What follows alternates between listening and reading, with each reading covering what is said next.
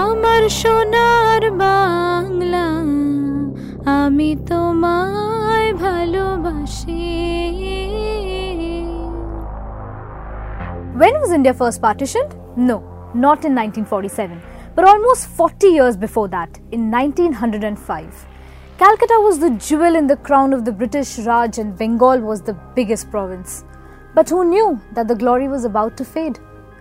In 1905, the then Viceroy of India, Lord Curzon, announced the decision to partition Bengal. His unspoken aim was divide and rule. In a well-planned move, Bengal was partitioned on religious lines.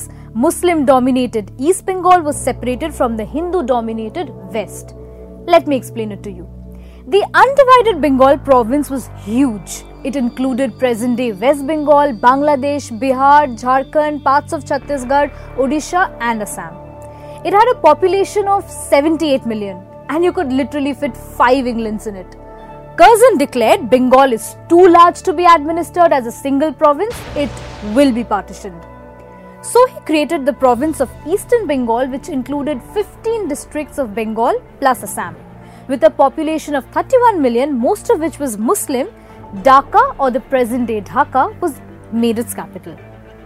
He then merged Odisha, Bihar, Jharkhand and parts of Chhattisgarh with the western districts of Bengal to create a western province with Calcutta as the capital. This new province had a population of 47 million, most of which was Hindu. Curzon insisted that the partition would allow the British to manage Bengal better and focus on the neglected Eastern Bengal districts. But the people of Bengal did not buy these arguments. They saw this as a rupture of their motherland, and Hindus and Muslims were outraged of this attempt to divide them and rule. Also, uniting West Bengal with Odisha and Bihar reduced Bengali Hindus to a minority, and that angered them further. Now, Bengal was partitioned, but what happened after that? Partition triggered a huge wave of nationalism.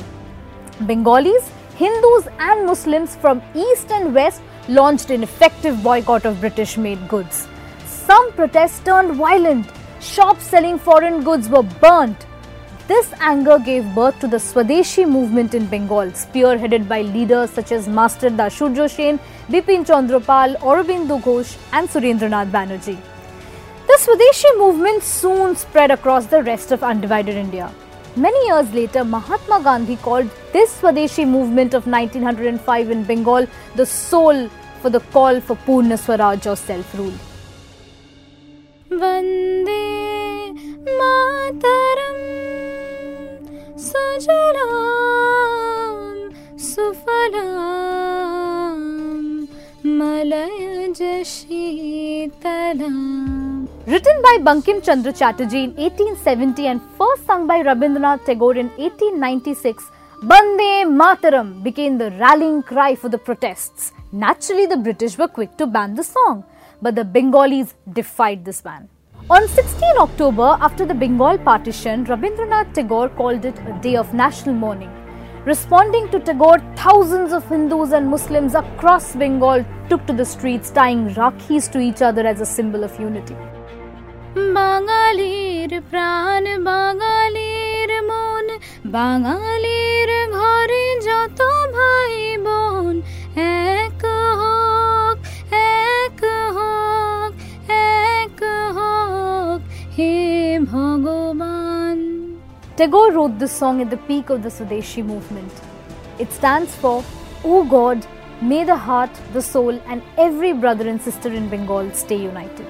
Equally influential and revered poet and author Qazi Nazrul Islam too wrote against the partition and against Curzon's divide and rule strategy. মোরা এক বৃন্তে দুটি কুসুম হিন্দু মুসলমান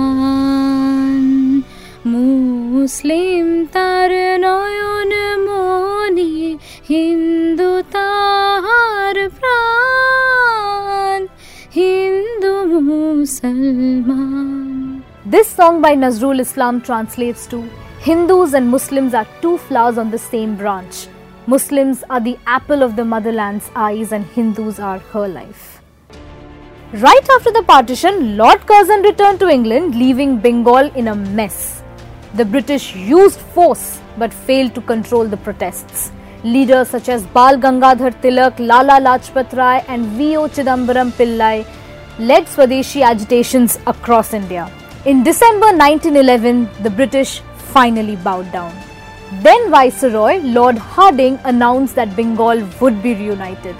All districts where Bengali language was spoken became a single province, while Assam, Bihar, Odisha were separated.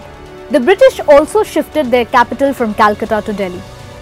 Curzon's divide and rule mantra did return to haunt Bengal again in 1947. But that, as they say, is another story.